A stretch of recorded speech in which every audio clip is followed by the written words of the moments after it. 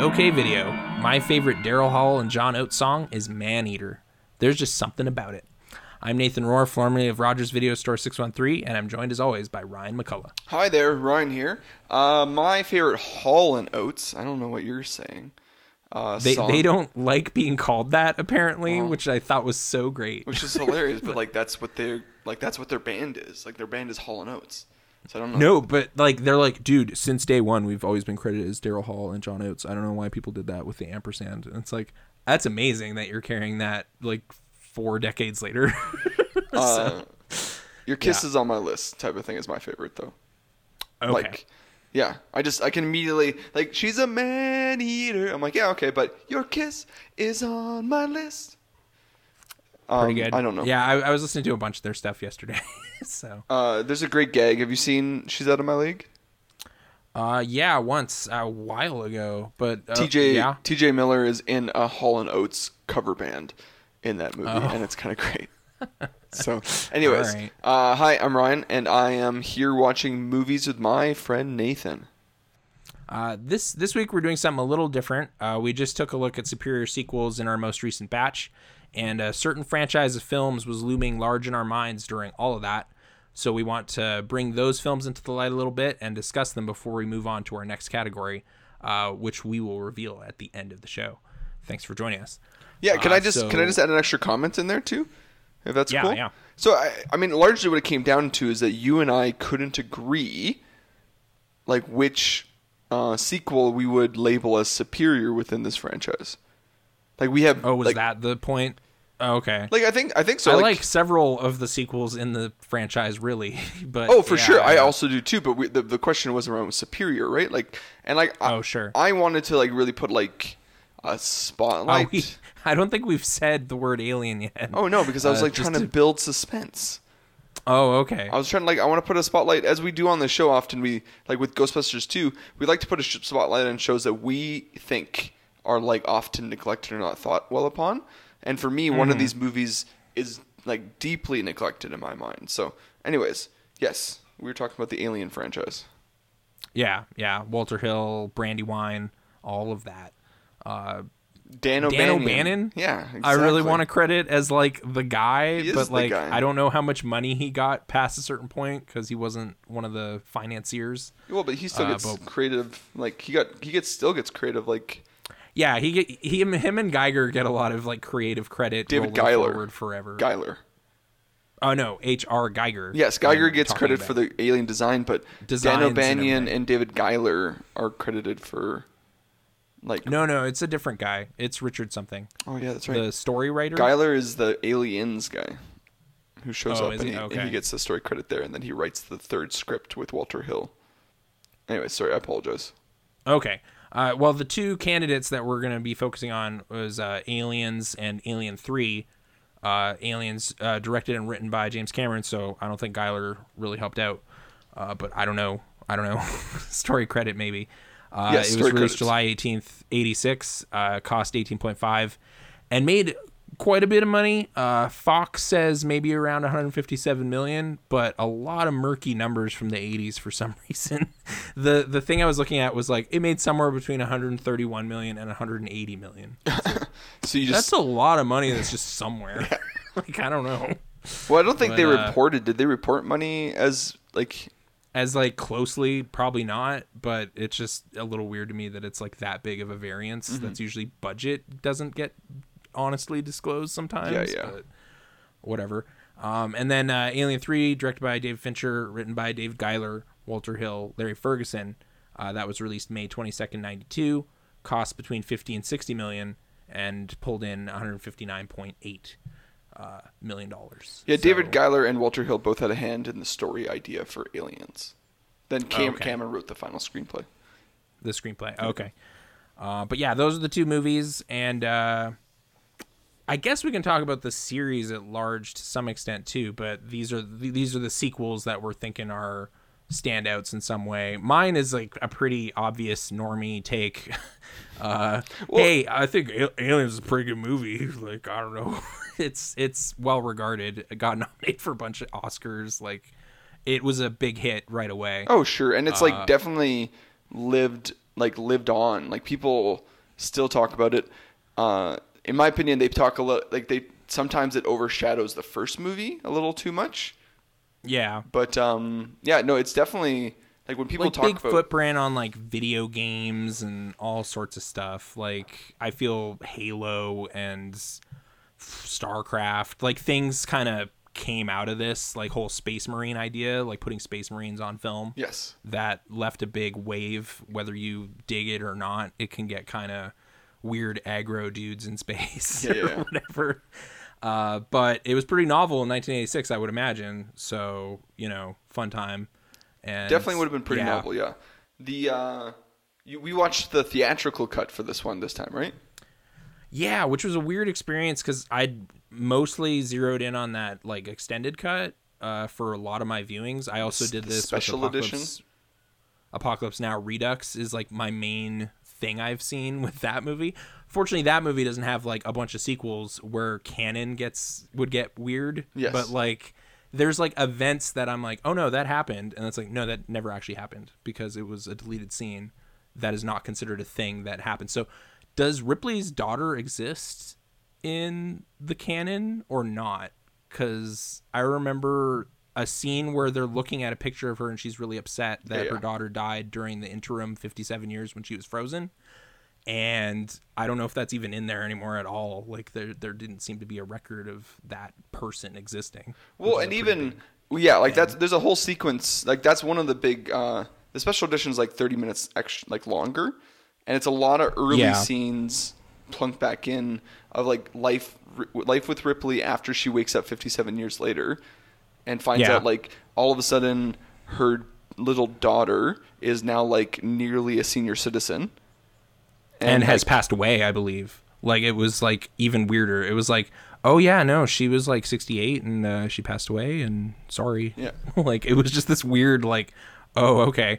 The way it plays now, I actually really don't like that it goes into a dream scene after she's told that, because it was just like, so was that true? Like, usually I don't get the way that they real reveal good information in that scene, like, information that's actually critical to the plot, and then and you're emotionally, like wait, was that real? hard hitting? Yeah, but like, was that real? And then is it real? Is it actually real? But then we assume she had a nightmare about the true information she got, type of thing. Yeah. Right, like she was told that earlier, and then had a nightmare where she's told that, and then a chest burster happens. Yes. Like it just seemed kind of cheap. It is a clever way to cut in the context. like 20 minutes out of your movie, though. Sure. Because then you do get like a tighter film. I mean, it's still James Cameron, so it's still bloated in parts. Yeah, you lose there was a scene where they like jump to Newt's family, yes. and like they're driving out to go check out it used to be the opening scene of the movie. Was that we were on the planet and like we're with Newt's family as the outbreak starts happening, and then we catch up with Ripley. I honestly felt like the jump happens. I haven't seen it in the last week because we didn't do that. But, like, there's the scene where it's like, oh, there's, like, 60 or 70 families there. Yeah. And then it's like, what? And then jump to that. And then they show them. That's what I mean. Like, because Newt's family is part of this big colony. So we open with the colony. 426. Yeah. And then we jump to Ripley. In this movie, in this theatrical cut, we're with Ripley right off the bat. Type of thing. And stay with her like she's the point of contact the whole movie, really, the story, which it makes a lot of sense to do it that way. And it totally changes the like vibe of them discovering something did go awry at the base. Like I was not like I've never seen the movie where that's like a thing the audience gets at that moment, because it's like, no, we know they're in trouble because we saw like a family van pull up near the spaceship full of aliens. Yeah. Like, obviously we know what befell the colony. But here it's like, oh, maybe we just lost contact or whatever. Let's go see what's going on. And then they open the door and it's like, oh, stuff went bad. And it's like, okay, that's like a different moment. Oh, for sure. I actually do think that is a better choice, other than like the fact that we're watching a movie called Aliens. So right off the bat, we're expecting like, Alien. No, it's actually fine. They just tripped on the radio cord. Exactly. But like, there is from a better narrative standpoint, the theatrical cut makes more sense because then there is a bit of mystery with the characters, even though it's ruined for the audience, like, because you know what you're seeing. Sure. You're still going along with them being like, what is out there type of thing. Is there this thing happening? Yeah, I don't know, man. Like, Ripley her decision making in this movie bumfuzzles me. I do not understand like her deciding motivation. to go And or deciding to go, the choices she makes when she's there. Like, I'll get into it more. Like, yeah, I don't want to get into it yet. Let's talk about the positives for Aliens. I don't want to immediately open with my like Reagan on it. okay. Paul Well, Reiser's the positives, great. I mean, it's like a pretty much flawless screenplay. Oh my goodness. You got some amazing performances. Okay. I mean, she got nominated for Best Actress for an Yeah. action film, Yeah, so she really did get kicking open nominated. doors and changing things. In the nomination field filled with like men nominating women, so of course they would feel like she was being like a perfect heroine. Like they're like, oh man, cool, she's got a flamethrower, let's nominate her. She didn't win though. I was actually like, who is Marlee Martin, the winner of the Oscar that year? Children of a Lesser God. Yeah, that's the deaf girl. Oh, okay. I don't know what that movie is. Gotcha. So sorry. Marlee gang. Martin. That's who Marlee Martin is, though. Okay. Yeah, I don't. The screenplay. Have you seen Rambo? Okay. Rambo, like First Blood Part 2? Oh yeah, that was around the same time actually. It was Also actually James 2 years, Cameron story 1 year credit. early. Yeah. Well, he was on the screenplay credit actually. Do you remember at the end of that movie when he just like gets the biggest gun and starts like laying waste Shooting to up everybody? like Charles Napier's office. Yeah, and, he's and just then like, he gets "There's more into a prisoners out helicopter there, you and just find starts them." bombing it and like shooting all the missiles and all the bullets And yelling. Yeah, Weird Al parodied that in UHF. Yeah, it was kinda great. He's just yelling. He does Yeah. this exact same scene. He writes the exact same scene again in this movie. Oh, except it's way less yelling. Which I No, thought for was sure. really key. But even no. He's Yeah. not yelling a lot. He's yelling when he's shooting the gun. He's not yelling while he's in the helicopter.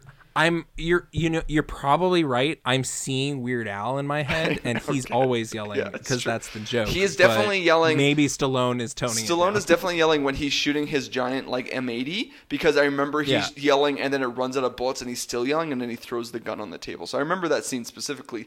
But when he's in the helicopter just blowing up these like villager homes bases. type of thing, which is like it just for me it's like it's another point no, of just, there was totally a guard tower. It was bad guys were in there. like just James Cameron lifted this plot point and immediately plunked it down into his movie, but because he knows it's a visually cool scene to put in, but that scene makes zero sense to Ripley's motivations. Like Ripley is a smart person, and here she is on a planet that's going to blow up and kill all these eggs, but she's got to shoot it herself. That's the thing. I felt like there was like a weird extra moment to that scene that I didn't really notice. It was like her and the Queen kind of have like a silent exchange where it's like, we're going to back out of here right now and that's it, okay? And then the Queen basically orders 2 drones to not do anything. Yeah. So then she starts backing away with Newt. But then the Queen like tries to pull a fast one and opens that egg. Yes. And then that's when you get the head tilt and it's like, oh, you screwed up. And then she starts flaming everything, which is like unnecessary because yes, the whole place is going to explode. So why would you aggro the boss monster like before you leave? Yeah. But that's what happens. And yeah, like, I don't know. I kind of like love the head tilt moment so much that I'm okay with it. Yeah. And I totally, But, okay. Yeah. Okay, so I gotta be very clear right off the bat. I do like Aliens. I do like Aliens. I think it's a solid action film. See, why is that a bad thing? It's not a bad like, thing. You're kind of doing a genre snob thing. No. Labeling it. No. It's not a bad thing. I'm not saying it's a. I'm Or not is saying it like I prefer horror films. No. Therefore, No. Okay. I'm not saying that at all. I'm making the argument that it's a solid action film. I just don't think it's as good as the other action films. And like, there's even number 4. Like, I'm not trying to make number 4 is better than 2. I don't know what to think about that. But because it's an action, doesn't make it worse for me. There are other things that make it like not as good. And that's my opinion. I just think it's like this is like a solid 7.5, where I'd put like 1 at a 9.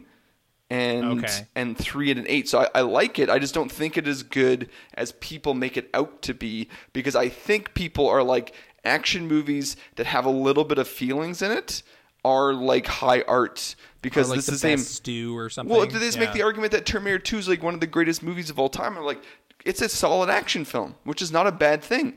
But nobody's saying Commando or Total Recall are the greatest movies of all time. I'm just saying they're all solid action films, and there's other people standing up and like, yeah, but Terminator 2, like, there's that dad relationship there. And I'm like, there's no dad relationship there.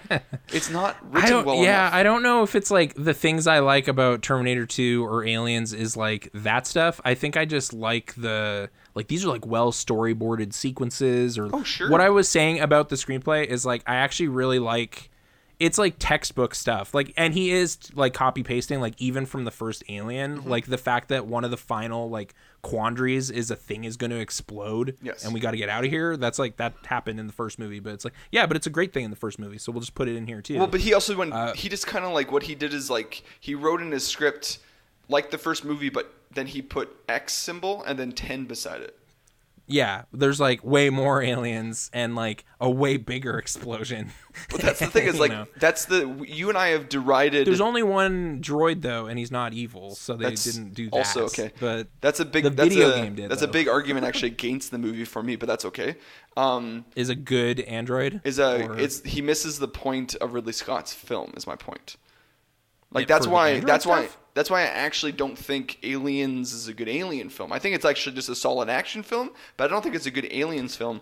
What is the core theme? Because like I feel they get into like the corporate mentality being like super screwed up, 100% stuff. Yes, like really overtly, but I'm still okay with it because I love hating Burke. But somehow I just think Bishop is immune to corporate mentality. Like he despite being fully programmed by the company, which is weird. You're right, yeah. But that's what I'm saying. Like, I think he misses the point that, like, right from the get-go, Bishop is making the argument that older model played by Ian Holm is, like, faulty and stuff like that. I'm making the argument that, like, that is a James Cameron out. I think that earlier model is exactly in line with David that we see in the prequel films.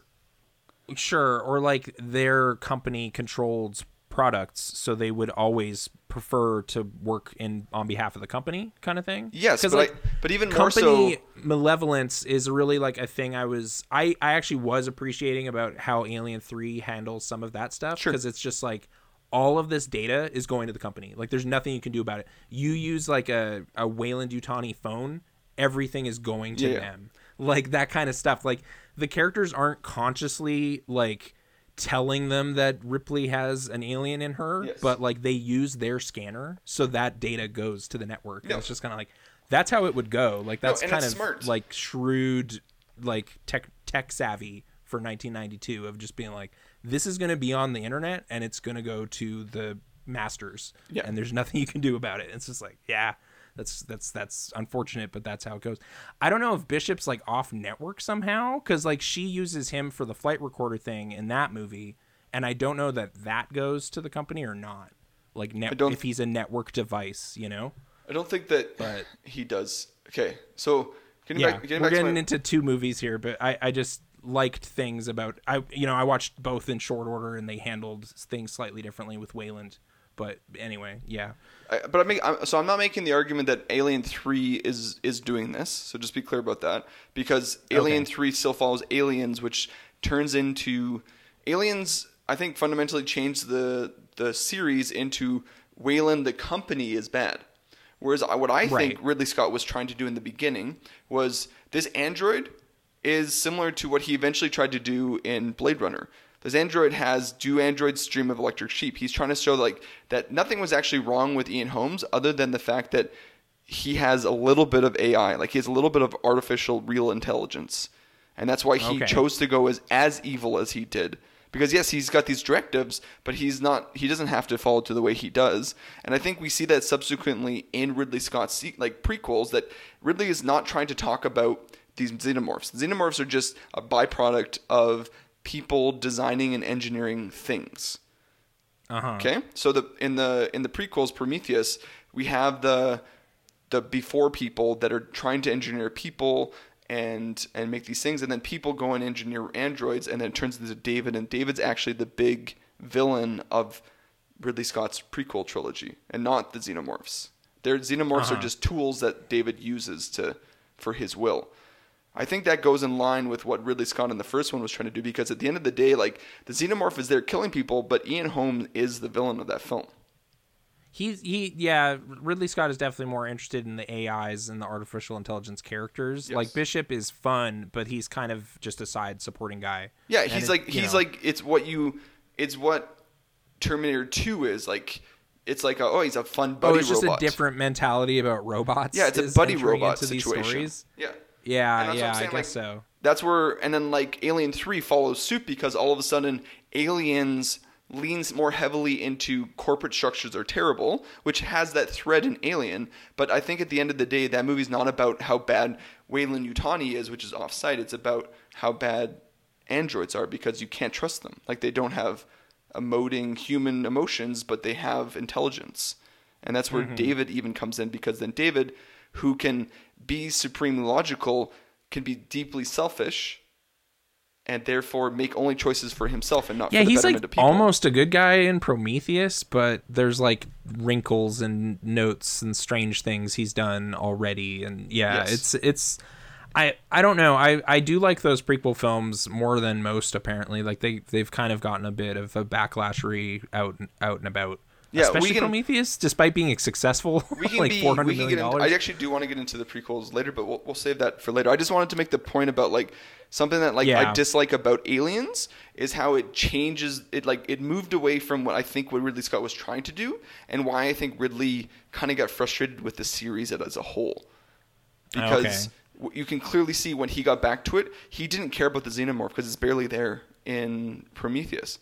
He immediately got back into design, intelligent design, engineers and stuff like that, creating things, and like an engineer creating a human and then a human creating an android. Like he's trying to get into this idea, and I think that's what he always saw his movie about. And then I think James Cameron showed up and was like, "There's a simple bad guy here. Big corporate greed is a bad guy." So, and I think he made a simple decision, and I think. That I'm not. It is like that's the thing. It is a pretty like simple, straightforward movie in a way that's like easy. Like as a kid, it was easily my favorite because it's just like, oh, this is like a fun action movie, cool. Yeah, and there's like big fights in it, and where I'm not whereas there's away, like more to grapple with. Same thing as a kid, I liked watching Aliens because like it was a fun, lots of bullets, Like Hudson still makes me laugh every single time watching. He made me laugh when I was a kid. I can't believe one of his lines isn't in this cut where he's talking about all the weapons they have. Yeah. Like that became like a core Hudson line. It's like, we got knives, sharp sticks. It's like, that's hilarious, Bill Paxton, you're owning it. But that's only in the extended cut. Yeah. So it's just like, oh, okay, there's like a couple but you still get missing. Game over, man. Game over. You do. His like really nasally voice. It's like so perfect. But right, again, that's just back briefly to what I was saying about the screenplay. It's just that escalation of like obstacles where it's like, oh, we can hunker down and wait for 17 days. We've actually welded all this shut. Oh no, the cooling tower is going to explode because our dropship hit it. Yeah. We have 4 hours. Like just that kind of like tension and escalation of circumstance. You're right. It is like what you said earlier. It's a very classic script. Like we have to get off this planet now. Setting time limits. Yeah. We have dilemmas. We have like a couple relationships developing, but like we don't have time. We got to go. There's going to be a thing, and it's like, okay, like it's just that's a nice, neatly tied movie. And then it does the kind of like one more thing with like 2 climaxes, which really like surprised me the first time I saw it, and I couldn't believe it. Which is your preferred climax? Oh man. I mean, I do like the fight in the ship. That's awesome. I think that's the right answer. For sure. Yeah. Like okay. I'm making the argument. It stretches plausibility like pretty hard, and I always look at it as just like, so did it jump on the ship there? Like it had like 4 seconds, but okay. Well, it can survive in space. That's the thing, right? Like they can survive long periods in space. They are resilient, cockroachy creatures. Yes. Yeah. I really like so when I was being critical of a climax, it was because I didn't like in the Queen's lair chapter like climax. Her shooting everything and burning like everything. Ridley's decision making. I'm like, yeah, I get what she would go after Newt, but then why would she put Newts in harm's way by immediately like angering the Queen and then knowing all those xenomorphs would come immediately after her? Like that doesn't, and then wasting all of her ammo too, so she has nothing for the ride back. Like that made very little sense. It's really just that egg opening moment. Is like, do you go with like? She was the Queen betrayed I totally get what you're saying. I get it as a reason. I'm looking at like what is Ripley's motivation throughout this entire film, And like Yeah. James Cameron, I think wrongfully saddled. I think the only okay, this is going to be a criticism I have against James Cameron as a writer. Yeah. I think he knows how to write women in two ways, as a helpless wife, or mother, and who's motivated by that intrinsic need to be a wife or a mother, or as men. Oh, okay. Because I thought mom was going to be like the separate one, but then it's like you have Vasquez, who is just like tough, or you have and Lyndall she's just Hamilton, as tough as anybody. So you have Lyndall Hamilton in Terminator as like the helpless like victim who needs a man to show up and save her, and then she transforms into like the worst mother character in the movie, and then she becomes like more like, and I'm not saying like women can't become like strong and buff and all those things, but he like doesn't write Vasquez as a woman who is a Marine. He writes him as a man who happens to have female genitalia. I guess I still kind of dig what Vasquez is doing. Oh man, just as like a cool Vasquez is my person. least favorite character in that entire movie. I cannot stand Vasquez. Oh, okay. So I'm so sorry, but yeah. Yeah. I don't know. There's still something about like when she fails, like when she dies with Gorman, like it still just kind of works in some dumb way that I still dig. I don't know, man. Yeah. I want to think, like, I want to enjoy James Cameron films like I used to, because I used to love his movies. I used to love Aliens, The Abyss, Terminator. Like, I still love these movies in a way, but they just like they notch down every single time he currently opens his mouth about his body of work. Oh, okay. He's too prideful about it. Oh or, man, like I don't follow him. I just kind of tune in every 9 years when he makes a movie. So, but that's exactly when like Titanic Yeah. comes out, and then he thinks of like he gets up and he says, "I'm the king of the world." Like there's no or it's sense like of his irony. head inflates a little bit more. No, each there's no time. sense of irony that he says that at the Oscars, or he sits down with Oprah talking about how amazingly genius the script to Avatar is. How genius, he literally says the genius thing about the script of Avatar is it's the duality, like how Pandora is actually a metaphor for Earth.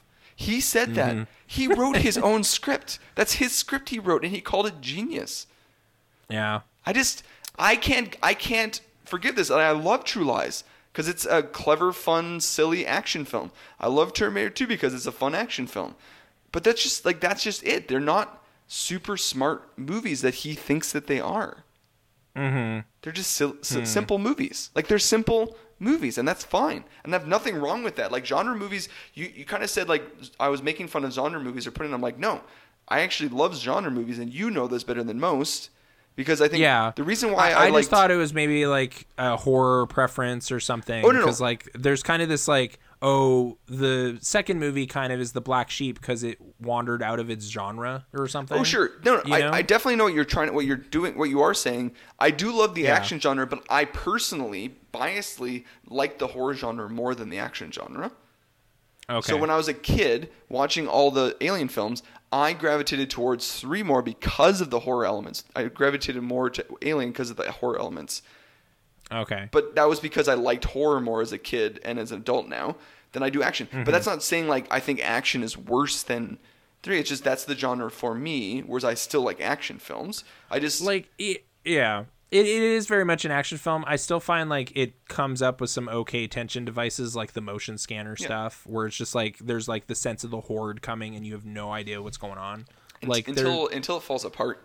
There's some classic tropes. tropes. Like, why didn't you check the ceiling tiles? Well, like, no, earlier? there's just some classic tropes in this movie and in Alien 3 where like the poor editing of the movie creates like a false sense of like I got elevated out of the suspense because he's telling you how quickly the numbers are dropping, and then the last number we hear is 4 meters, and then they look up, like he's dropping the number so quickly, and then he says 4 meters, and then all of a sudden they looking around, and then they look up, and then he slowly looks up, and I'm like, way that they're dropping numbers, they would have been in on top of them immediately. That false sense of tension. Alien 3 does the same thing with the closing door of the piston. The piston is moving so fast, and all of a sudden, like the scene is stretched on for so long, trying to get the alien trapped, and that piston's moving at a speed in which you're like, every time they show you a shot of it, it's like cruising, and I'm like, that's gonna close. Like they're done. It's over. You don't have enough time. Yeah. You're not budgeting. But that's what I mean. Like there's that false sense yeah. of tension through editing that it's just not effective, and both movies suffer from this. And that scene actually like is something that takes me out of it because I'm like, oh, 4 meters is like me to the door, and then all of a sudden like they like take so long to go up, and the aliens are moving fast. And whereas they really talk about getting like thorough blueprints of the rooms and stuff, so I just don't know how they got themselves in this situation in the first place. It's one of those things. Yeah. It's one of those things where, as I was watching Aliens, I was like, man, this was high tech stuff in 1987, 86, 87, 86, yeah. 86. But I was like, man, like, and I can sit here and appreciate that this is like a weird retro futuristic concepts. But like, I'm still watching this monitor, and it's like super low grade, like VHS quality stuff happening. The portable things they have, or they're anywhere, like where they're the all control of the marine room. monitors. It's like the Predator 2 scene we talked about, but like I watched it in HD here too, and it's just like lo-fi Betamax tapes. Exactly, it's pretty awesome. And you're just like, there's kind of this sense of like but it's something I really like about future retro. Like the future, it's like we jumped 200 years in the future from 1986. And there's no like development in some ways until we got to the future. And then all of a sudden, like all of your science fiction things are real, but we don't have HD picture. We went back to CRT because it's just so easy to fix or something. Yeah, something like that. There was some off-screen decision. So when they have the tracker thing, like even every time they look at the blueprint, I'm like, how are they telling levels in this 2D blueprint? Like they're like, go down level, and I'm like, that's well, it's just all fuzzy looking because it's distorted somehow by a single layer of ceiling tile. That's for sure. Yeah. Okay. But yeah, there was a. I'm trying to think. I kind of like before that, like when she's getting the blueprints or whatever, just how cool headed Ripley is all the time. Like she basically like talks Hudson out of his hysteria. Yes. By just giving him a task to do kind of stuff. Like just those little things of her kind of just asserting herself in this group and like taking charge of little details. Like slowly taking charge. That's one thing he did do well is that he slowly, because at the very beginning of the mission, they set her up in the story that she's just like, why the heck is she there? All the Marines hate her. Why is this consultant Nobody respects here? her. And then she slowly builds up to show their respect. Like I think that's something that he does really well in the script. But like I'd make the argument that Alien 3 also kind of like, hey, I was a space trucker, like I can do this, that kind of thing. But I think, there's that one shot where she's early in when she's using the loader, and she's like, "Where do you want it?" And I was just like, "Oh, come on, like this is so cheesy." But anyways, it's fine. Alien 3 does a similar thing where like this outsider comes in and they have to like build the trust, and eventually everyone follows her. Oh man, she has a great line in 3 where she's like she comes to the cafeteria to like get into normal life at this place for a week or whatever, and walks over to a table, and it's just like, we're all rapists and murderers here, and it's just like, oh, I guess I must make you nervous then, huh? like she's just like, I know. She's got such gall. I'm making you uncomfortable kind of thing. I like how much gall she has in that movie. I really appreciate how much gall she has in that movie. I had the quote here. I must make you nervous. Yeah. That was just a cool, like, not phased moment. Yeah. I used to begrudge. I'll say something positive about James Cameron now. I used to begrudge James Cameron a lot more about Aliens, about how the treatment of Ripley.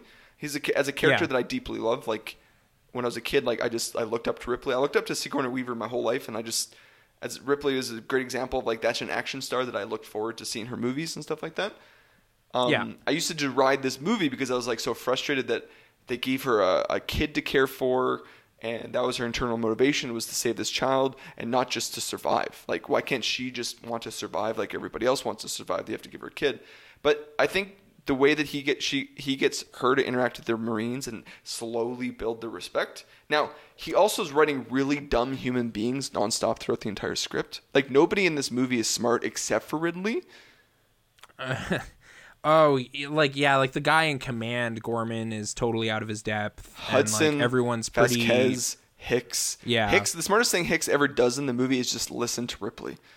But even then, when he's given like military command, it's just like, all right, I'm gonna pair it with she said because that sounds like a good idea, kind of thing. Yeah. So that's the smartest thing he does, but he's not writing like this is not a flattering movie to the military.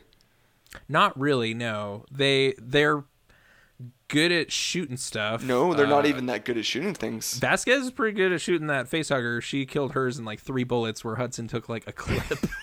To be fair, Hudson is like that is the most useless guy on the team. Like he panicking. Yeah.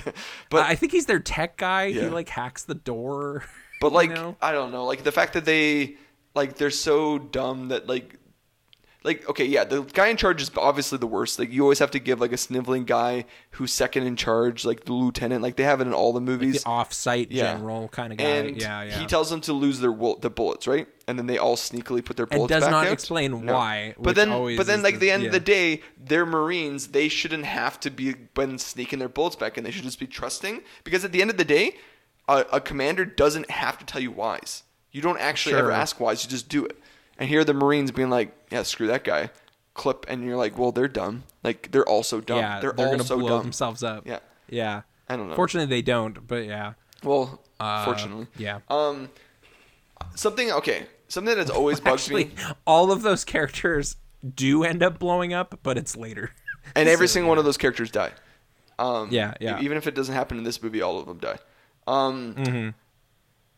I've never been a fan. Which is a big point of contention we'll have to talk about, but that's fine. But actually, I have a new, like, there's a new appreciation I have from this most recent watching of the third movie that I want to share with you, just to kind of like, as an olive branch, because I know that this is a point of contention is around Hicks. Well, yeah. But I want to talk about aliens. Thought about it a lot, but yeah. I want to talk about aliens a little bit more. Something that's always like kind of bugged me, and this is not flattering towards James Cameron. His miniature work, there's something about his miniature work that gravity doesn't work right in his miniature work. When I watch Star Wars and like a small spaceship enters a larger than small but still pretty small spaceship like area, it looks like that's happening. Whereas like James Cameron's like camera work and close-ups, like the truck's moving, and it's just, there's an airiness to all of its movements that I just like, it doesn't look like something real. Like on a large scale, it looks like miniatures. And this is like there a criticism. One or two shots. Like there's a shot where the dropship like opens and it happens really fast, and it was just like there's like no sense of weight on that thing flipping open. It looks kind of like a toy when it's flying, it looks like a cool crashing, toy. When it's flying and crashing, like the flames look like small flames because they didn't supplement in real flames like large size flames. And like when the truck is driving through like the rough terrain, it's like bouncier than it should be for how heavy it is. Something about the truck really like worked perfectly. Like I was looking at it and was just totally reminded of Tim Burton's like Batmobile. Yeah. And then read a trivia note where it was like, oh, some of the same stuff was used for like the chemical plant in Batman like years later. Yeah. And it's like, oh, weird. Like maybe I was even seeing like the same corridors or something, but it looks fake. But they're intercutting inside it to try to kind of get around it. But that's what my point is about, like, when you watch Star Wars as a kid, like, it didn't look fake. Like, you were kind of just, like, I was kind of in a maze, like, how did... mentally buying, like, Luke Skywalker is in that cockpit of the X-Wing. Or, like, I'm thinking of specifically the Planet Hoth scene, which is, like, really hard to do because, like, you have those AT-ATs moving, and they didn't feel like they were small things moving on... like snow, like on fake snow. Like it never had that sense of scale was gone. Oh, sure. Yeah, actually him climbing up into its underbelly really helps too. For sure. Yeah. Like the fact that they marry with like... and that was 6 years earlier. Yes. So. But this is what I'm trying to say. Like James Cameron... Because it's not just this movie. I should clarify. Terminator 1 and 2 have opening sequences in the future with like their metal ships. And I always found that those also were just like terrible looking. Like it just looked like something was on a wire moving along and flying in a really weird way. Like it just, I don't know. Something about James Cameron's ability. One gets the excuse of being relatively low budget. Yes. Like two does not get the excuse. The same drop. Neither does Aliens get the excuse though too. Yeah. Although I guess he was kind of fighting with some of his crew for some reason, according to IMDb stuff. It's weird. But that's not shocking. Chippiness. This is really his first real movie, right? Like Terminator was small budget. This is his first real film. I think this is his first like big studio gig kind of situation. I just heard this is a side about Terminator, but I was watching a clip when on Graham Norton's show with from Terminator Dark Fate, and Arnold was sharing that like that scene when he goes up and punches that car window. Oh yeah. That car was just on the street. Oh. That's a real car they window? They didn't have permits to shoot there, so James was like, okay, get up, walk over, punch it, open it up, and get inside. Okay. That's what he did. How, like, guerrilla that filming was? Yeah. Yeah. So anyways. Crazy. Man, it's hard because, like, I sit here and I feel like such a spoil sport for a movie that I do like. But it's just like... Well, was it like... We've been getting into, like, our introductions to the films as, like, part of the saga for the superior sequels category anyway? No, like I watched it when I was a kid. Was it badly introduced to you kind of thing? That's the thing. I've always liked this movie. It's just... It's part of that, like, when we've talked about this lots on the show, as I got older, I liked Alien 1, 2, and 3. Like, I remember Alien 3 coming out and being excited because I saw the advertisements. I saw the one shot of Ripley kind of standing, bald head, and then, like, this weird orange light behind her head, and just being really excited about Alien 3. And I went and saw it on Blockbuster a few years after it came out because I was still too young. But I was excited about it, and I liked it. And then just growing up and then having everybody tell me, like, it's just the world telling me that, like, no, Alien 3 sucks. Aliens is, like, as good as Alien. And I'm like, what? Like, Alien is in another, doing its own thing that's very different. And then Alien shows up and is like, let's make an action movie out of this. That's a good idea. But it's not the same. And then Alien 3 is really good. I really like Alien 3. And then everyone's like, oh, but it had such a troubled shooting. I'm like, okay. Lots of movies have trouble shootings, and a director can disown a film and it still be a good film. Like, that's... Yeah. Because there's... In theory. No, but here's the thing. Unless you buy into the auteur theory, that's the only way, that there are other parts, there's many moving parts of a movie, and yes, studios can show up and ruin things, but Sigourney Weaver's performance for me in Ripley is her best performance as Ripley, period.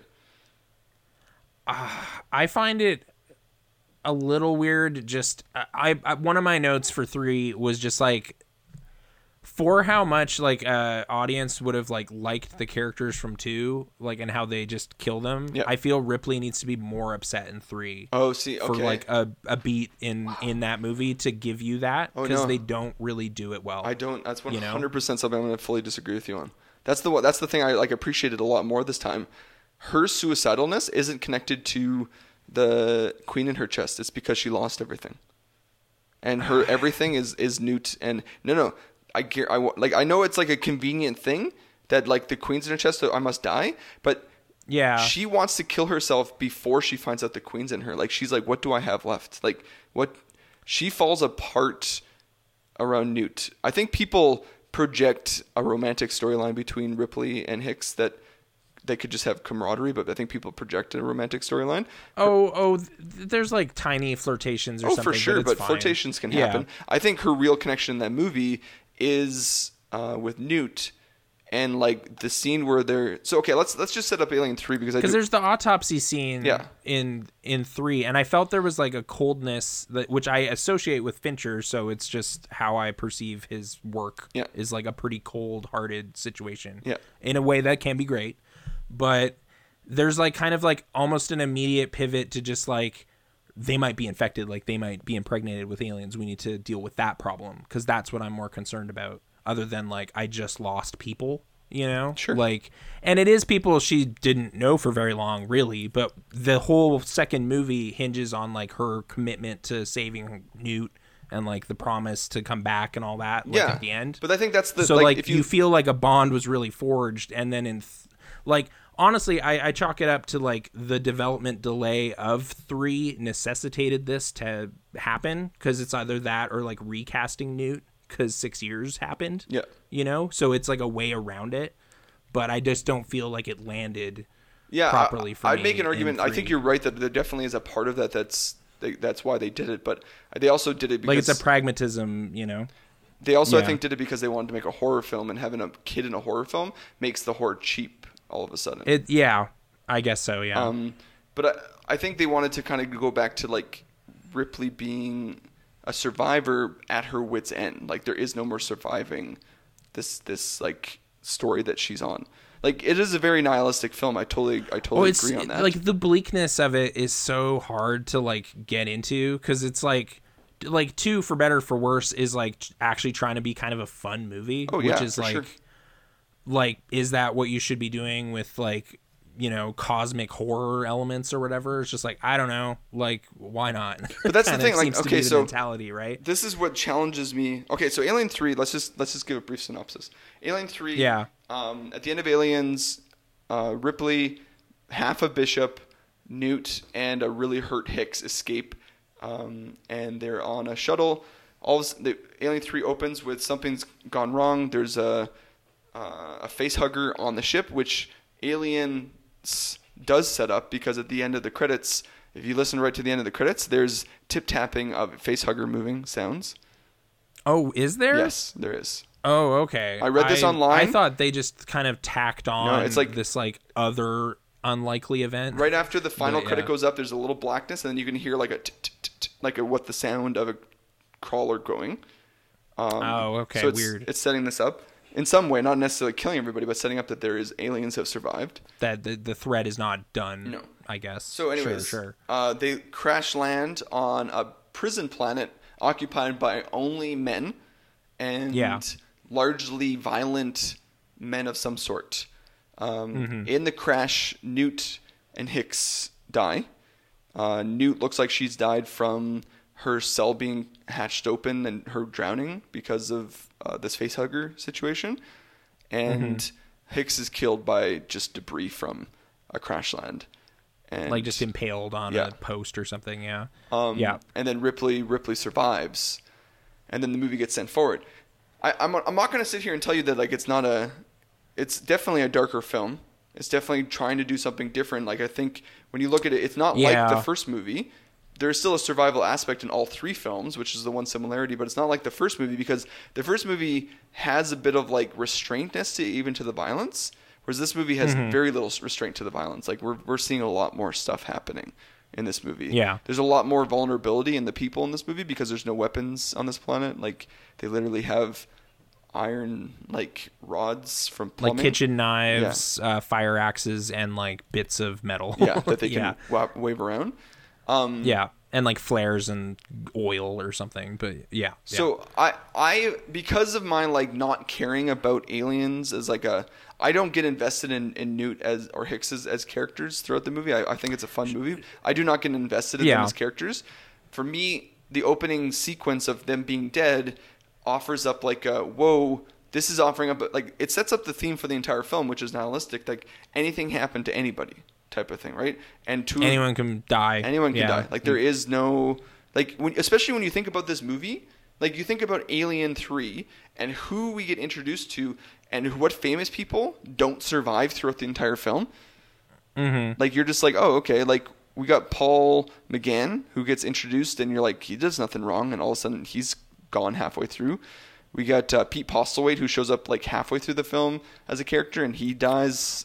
He's quietly there, and then just his name is David, and he's he's quietly there, but then he's more presently there halfway through the film, but then he only goes off to die. And then we got Charles Dance, who is one of my favorite death scenes of all time. It's it's so weird because it's like the one person you're really like starting to enjoy. Like the connection is forming between them and they're talking and whatever, and then it's like it was sort of a rug pull moment for me every time I watch but that is the 100% the point, and I think it's designed to be, but it's still like but losing I think your footing on something. I don't, and that's the thing is like where I when I'm sitting here and appreciating is the fact that like the ground underneath me is rocking all the time. There is no certainty in this film. Any character that I can start liking could be off in a second. Like even the guy, like the lieutenant person at the end of the movie, who is kind of like not very smart, making a lot of poor choices, being a company man, even though he shouldn't be trusted in the company. 85, essentially. He then gets killed at the very end, even though he's got a wife and kids at back home type of thing. Like he is even offed. Like the guy who survives at the very end is a dude who is never on board with the plan, and for all intents and purposes, like hates Ripley until the end of the movie. And he's the one that survives. And my point, I think the point of the movie is a bit of nihilism. It's pure nihilism, which is a big theme in David Fincher's works. And I think suits very well to a world where xenomorphs exist, because xenomorphs are nihilistic beings. Like they kill everything, not for food, not for hunger, just to kill it. So I think it fits naturally within this world that they've created. Oh yeah, it's just I don't know what it is. It's just like the third movie usually isn't like that or something. But like it's like, hey, we got where's the dark middle chapter? It's like, oh, we got it right here for you. It's like, what? Why is it here? Well, like, no, but it's like you got to think like a about nasty surprise. They had yeah. To be fair, it had an exact opposite structure to what you're saying. It had a light middle chapter and a dark opening and closing. Ripley's story was always going to end. Was always going to end with her. Bookended in misery, and then you get this weird movie. Yeah, like that's the thing. The movie opens. Like, hey, I feel empowered. Like I killed that thing. Yeah. I rescued these people. 100%. I did it.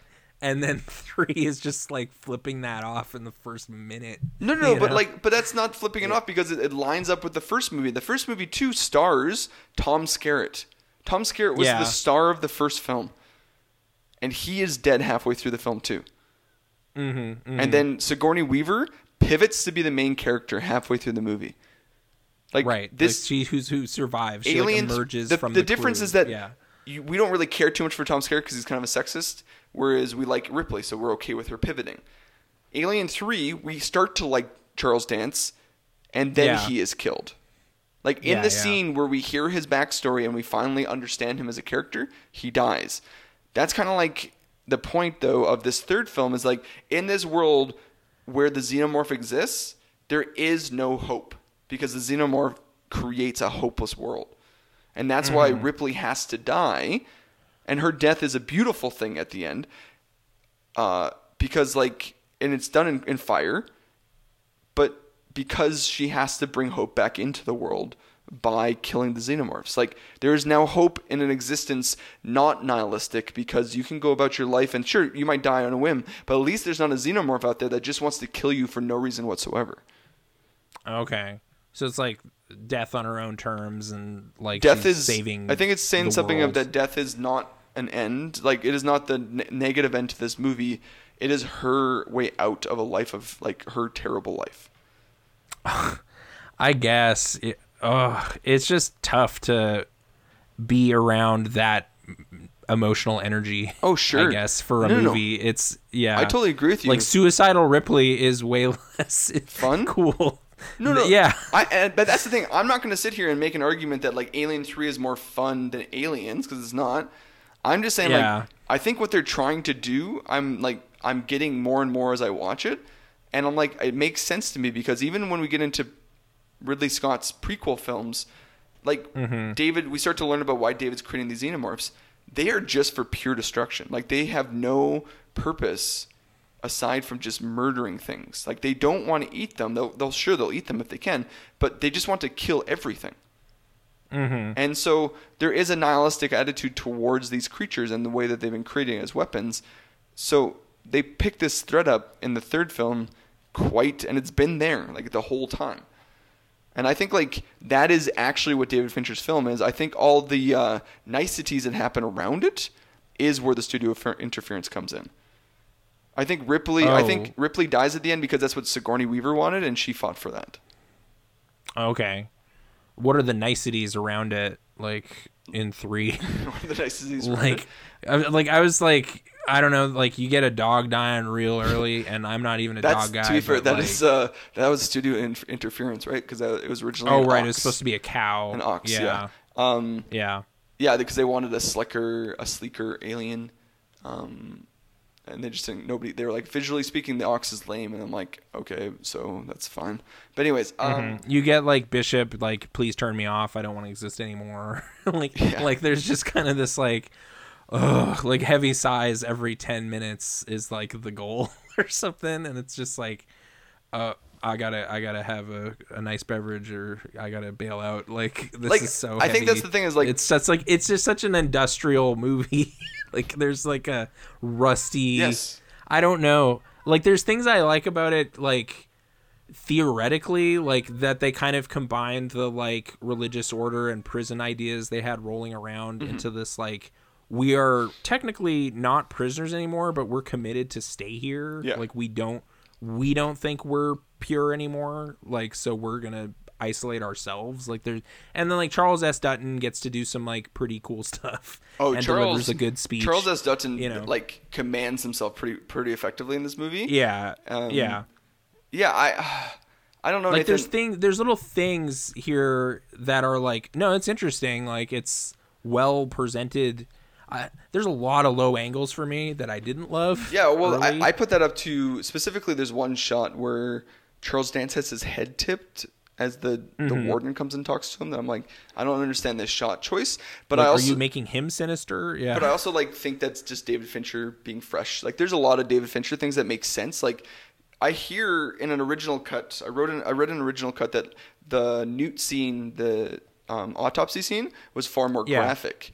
I actually think that like the choices that they made in that film make more sense to who Fincher is. Like you see more in little glimpses than you do in just seeing it. Like just explicitly like Rob Zombie style, it's just there. Yeah, like you get to see more horror in like Charles Dance wiping all this blood on his chest than you do in like a little girl's chest being like splayed open type of thing.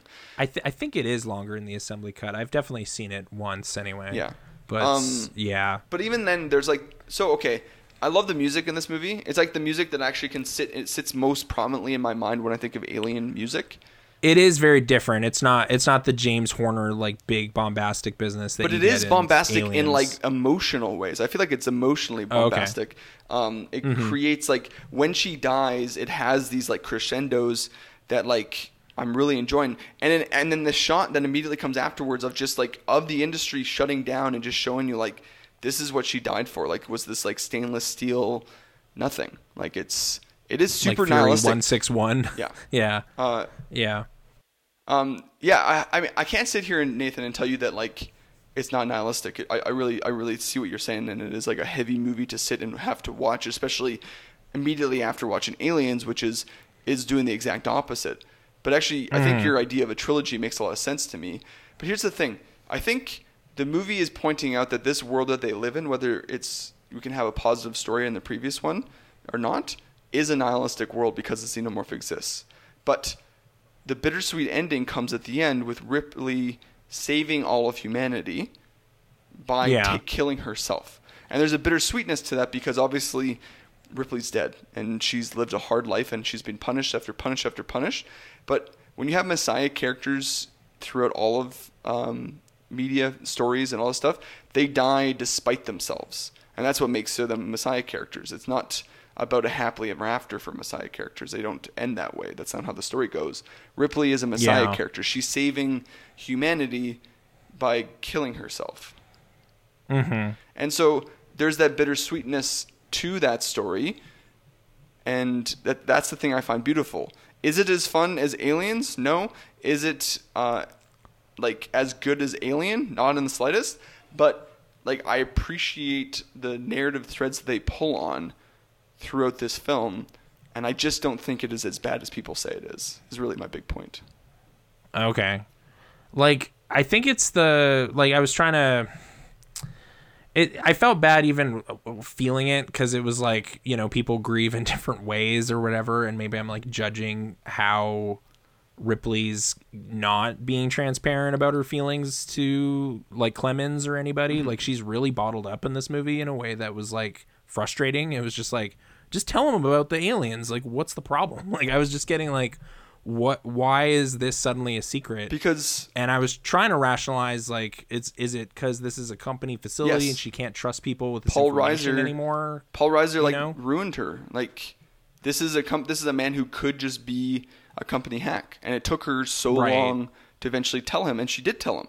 But that's after she found that she could trust him. The knowledge she has is too dangerous to trust with anybody, is, I guess, the internal logic. Oh, for sure. If they're pulling up her file, if they find out who she is, and she's realizing that they don't know about her story, then she knows that she has to be very careful what information they feed her, because of that thing you're talking about, like how the company can find out about stuff regardless. The second the company finds out that there's an embryo here, then we're toast or whatever. Yeah, they're going to get here faster or something like that, right? Yeah. So, there was a moment in the movie where it sort of has that editing thing we were talking about with the tension like being artificially enhanced, and I was really thrown by it because they were saying like medvac team on the way 2 hours. Yeah. And I was like, 2 hours? Like, that didn't feel like all of the planning and the things they did in the subsequent part of the movie could be happening in 2 hours. Oh, sure. Okay. You know? Yeah. There was that kind of like getting the well, oil, we're going to try lead, to lure it into the lead pistons thing ready is what you're saying.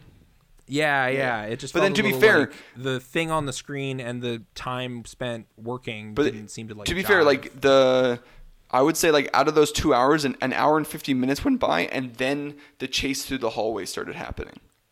Sure, and maybe that's just till they're in orbit or something, because it also did this thing where like the menacing company people are like slowly coming during all the frantic action. Oh yeah, it reminded me of my least favorite like Interstellar stuff, where it's like Casey Affleck is coming and he's got a tire arm. Okay, but in all fairness, Casey you know? Affleck doesn't actually pose a real threat to that actual narrative story, whereas the company men do, because if they show up, they will kill all of the guards downstairs and then try to capture the alien themselves. Right, there's a real menace to what they're up to. But to be fair, the company men just threw me in that space. The company men don't know what they're trying to do.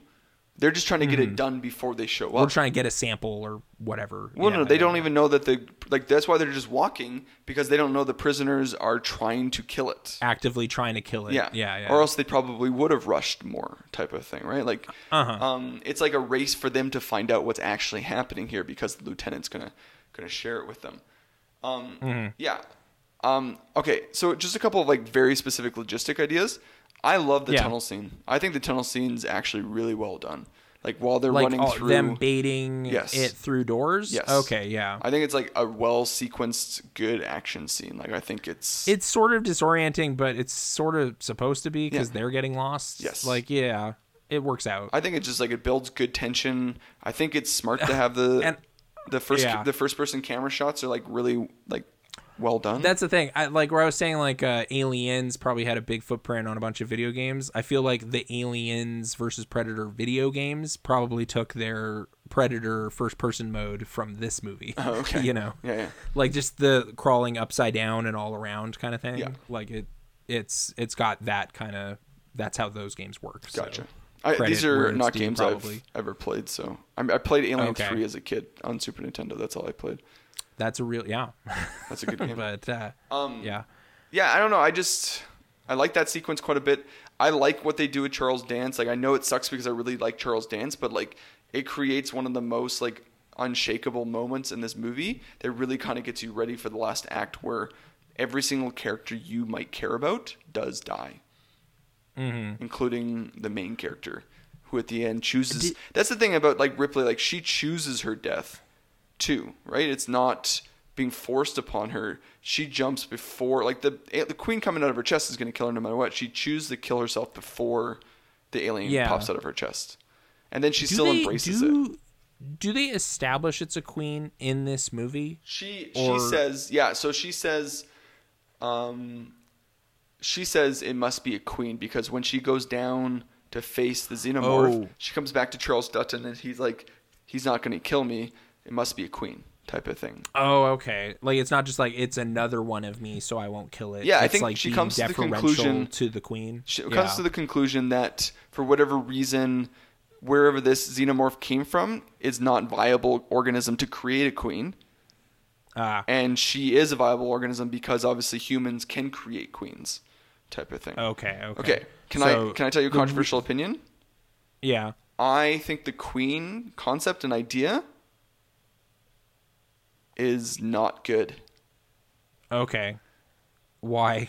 Because I actually never had a problem with it, and it's a key part of Resurrection also. Oh, it's a huge part of Resurrection. And I think it's also part of like, I've always kind of like, I thought it was a cool idea when I first saw it, and then Ridley started making his prequel films, and I was like, oh yeah, we don't need the queen. This is not about this species propagating itself. It's about people using these species to kill other things.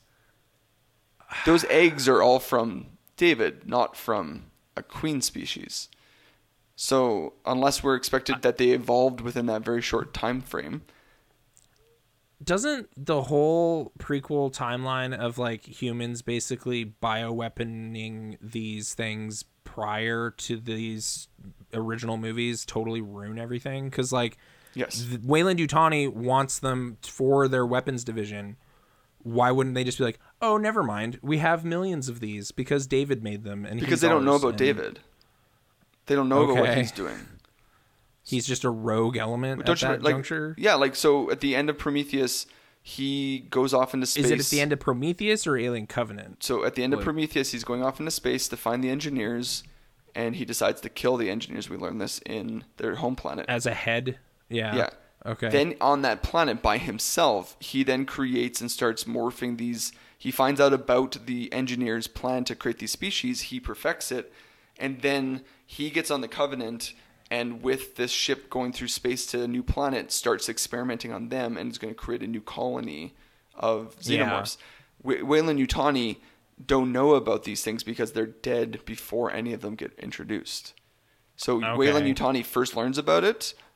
And that might even hint at why several centuries happen over the course of these 4 films, even. But I mean, there might be there's a reason why Wayland Yutani gets excited about what's happening on the Nostromo in the first movie. Mm-hmm.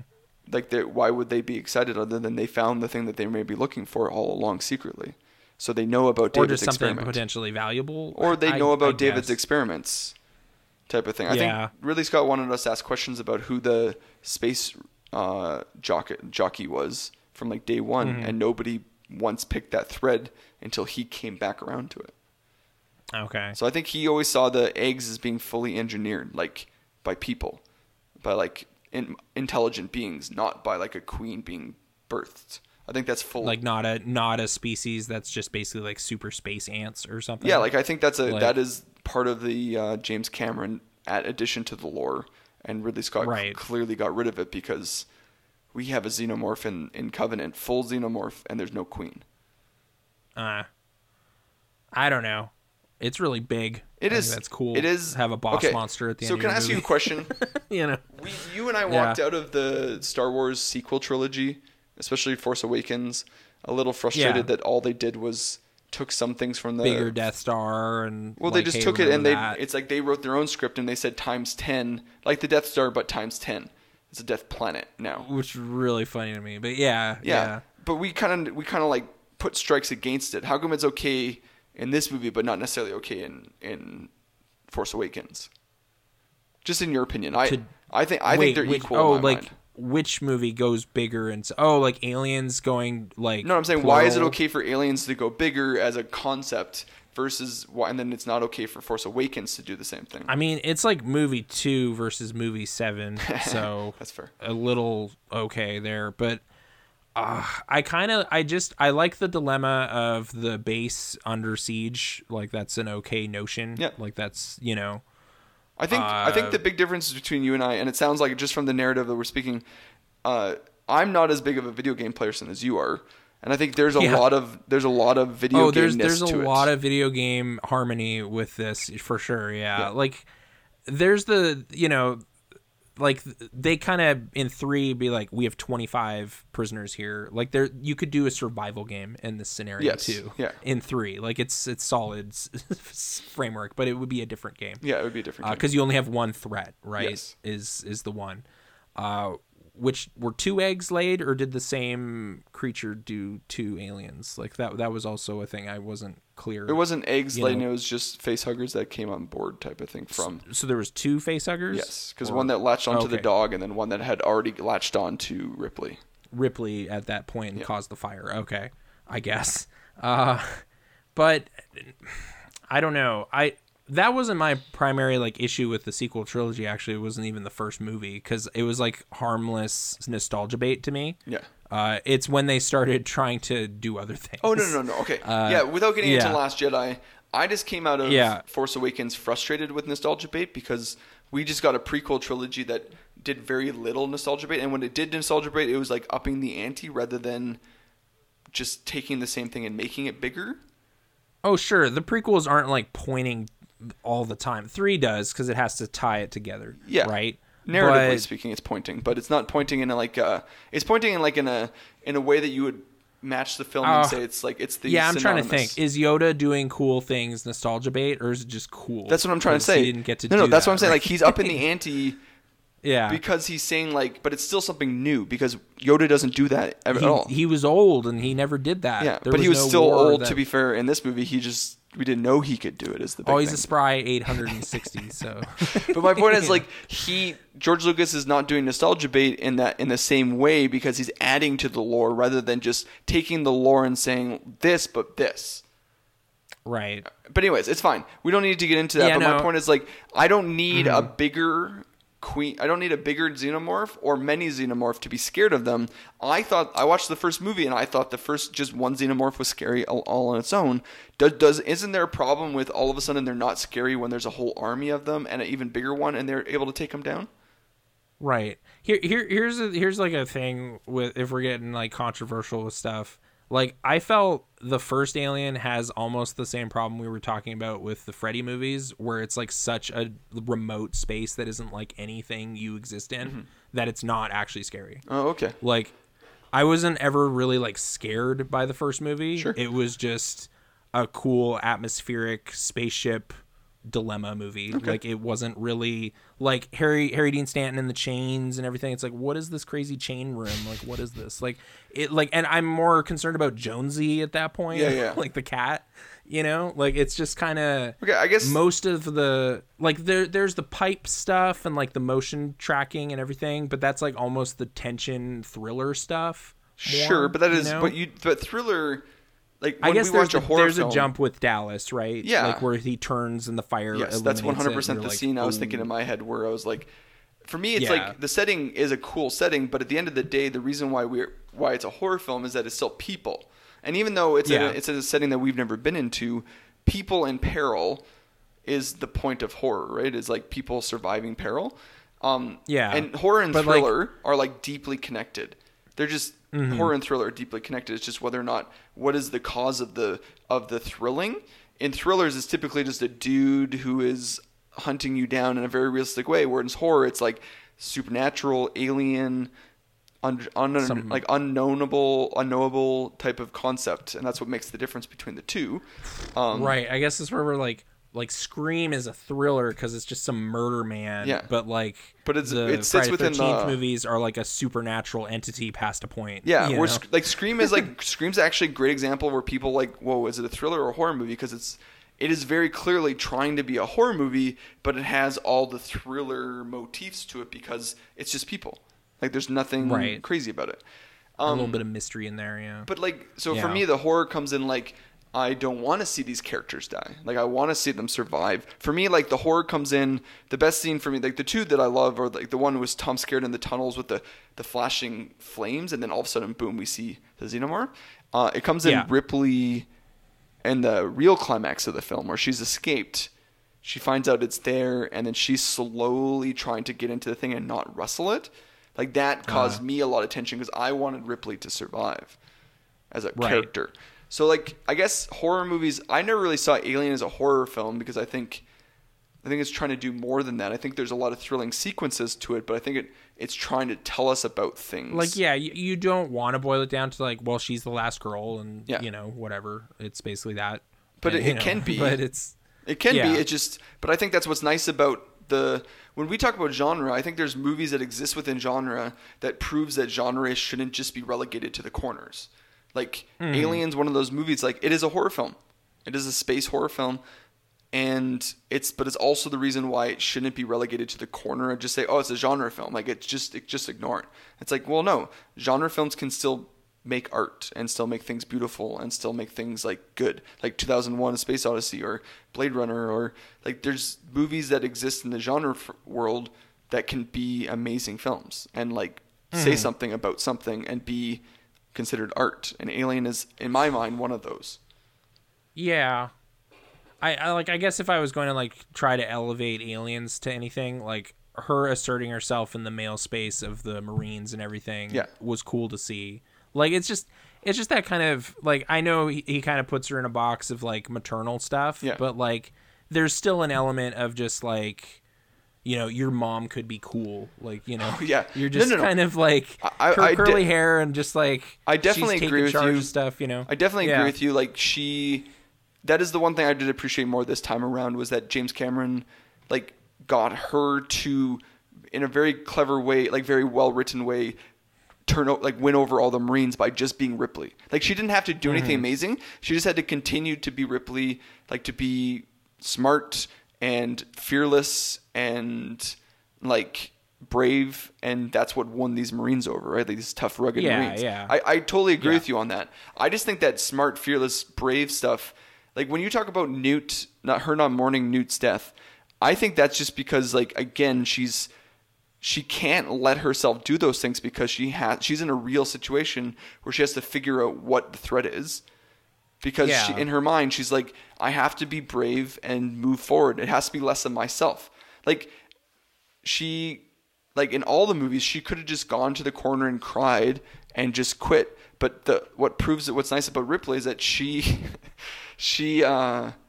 continues to show that she can make the right choice despite herself.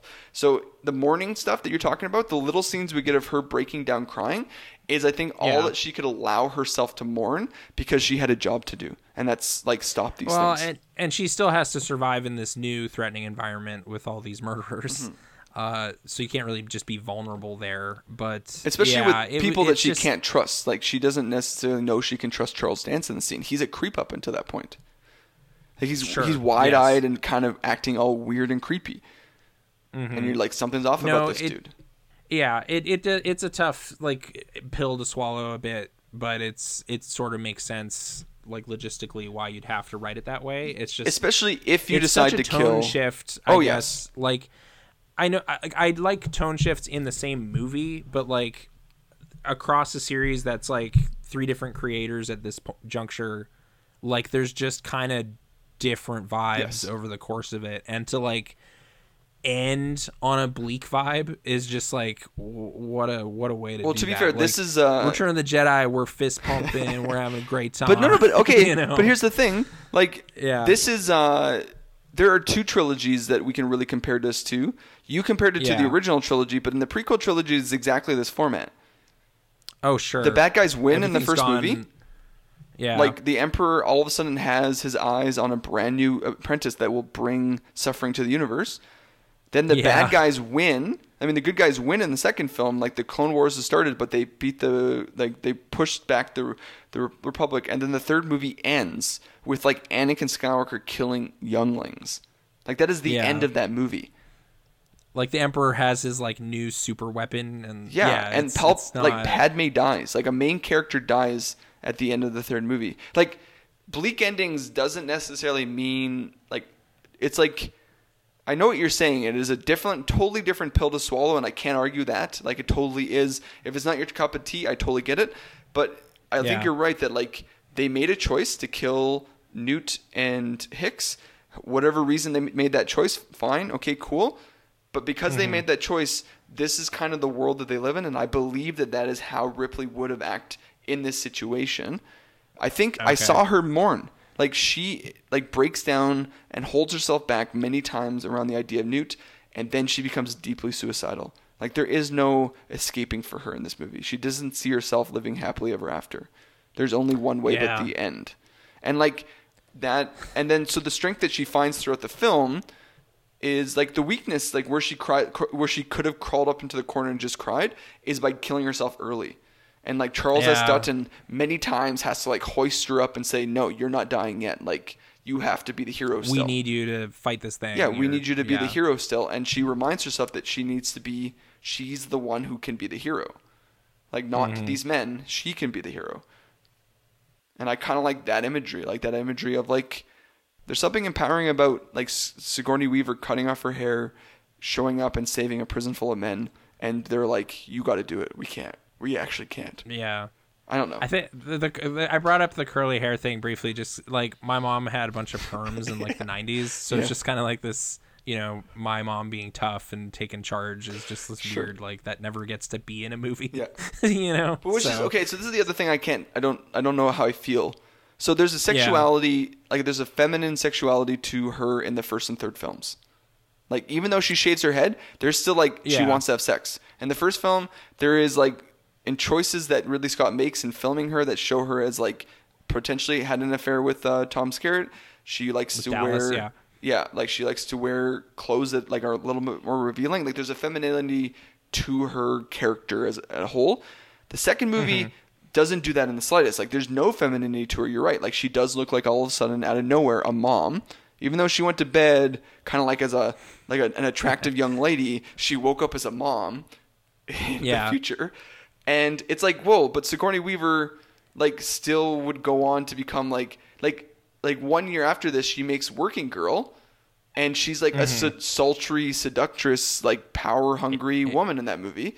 And you're like, well, Sigourney Weaver can still not be a mom character, but James Cameron writes her as a mom, and then all of a sudden David Fincher reminds us like, no, she's still a woman, guys. She's still like theoretically in her late 20s. Yeah, Sigourney aging well really helps the dozen years 100% of like that went by like in real life. production problems. Yeah, 14 years I think actually between the first and the third. Okay, so like completion. Well, filming. The studio 100% agrees with you about like this being a sad conclusion because the quickest sequel turnaround is between 3 and 4 out of all the other. But it's still like 5 years. But it's still so quick because it's. Is it 5 years? Because then it's 6 years between 2 and 3. Yeah, it's 86 to 92, and then 92 to 97. Yeah. Okay. So it just take a while to figure these out. Well, I guess. but I think 4 actually was like not going to happen, and then they decided like I don't think it went into active development right away. I think they saw it as the end of the. No, yeah, and then like with that was like where I was getting to the pragmatism of like. In a draft that exists, Hicks is totally alive, and William Gibson wrote this movie about a weird space mall and all this. Well, no. But did you hear about this movie? I don't want to see this movie.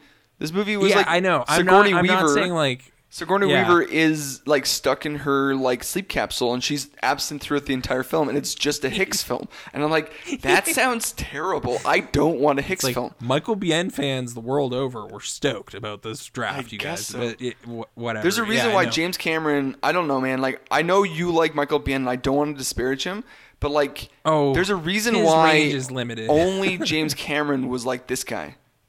This guy right here. Only James Cameron. But this is James Cameron, who also is like Sam Worthington, this guy. Yeah. Oh, yeah. The Sam Worthington of the 80s.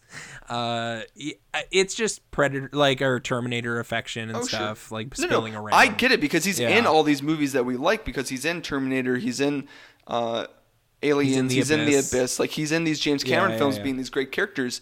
I totally get what you're saying, but like that's his wheelhouse is James Cameron films, and then as soon as he leaves that, it's like it falls apart for him.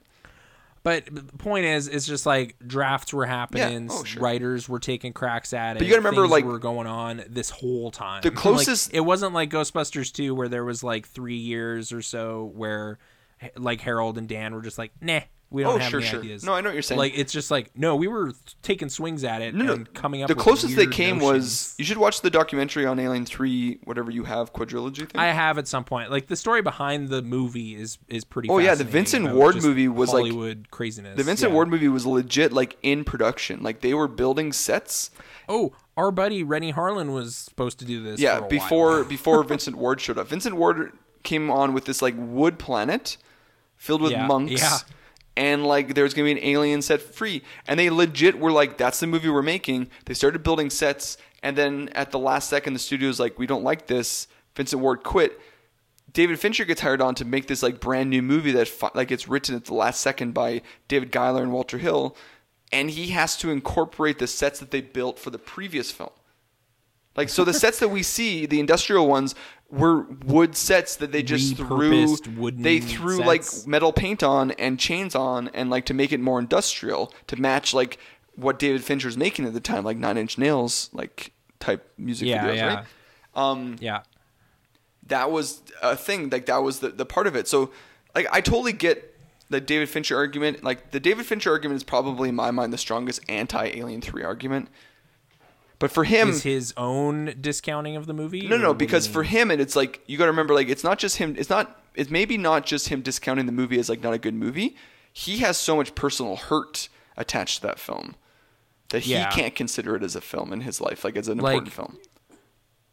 Yeah, like he didn't want to revisit it to edit a special edition or anything. Like it's just his rough introduction to Hollywood, like wrangling and whatever. But that being said, there's a producer on this film that produced Seven.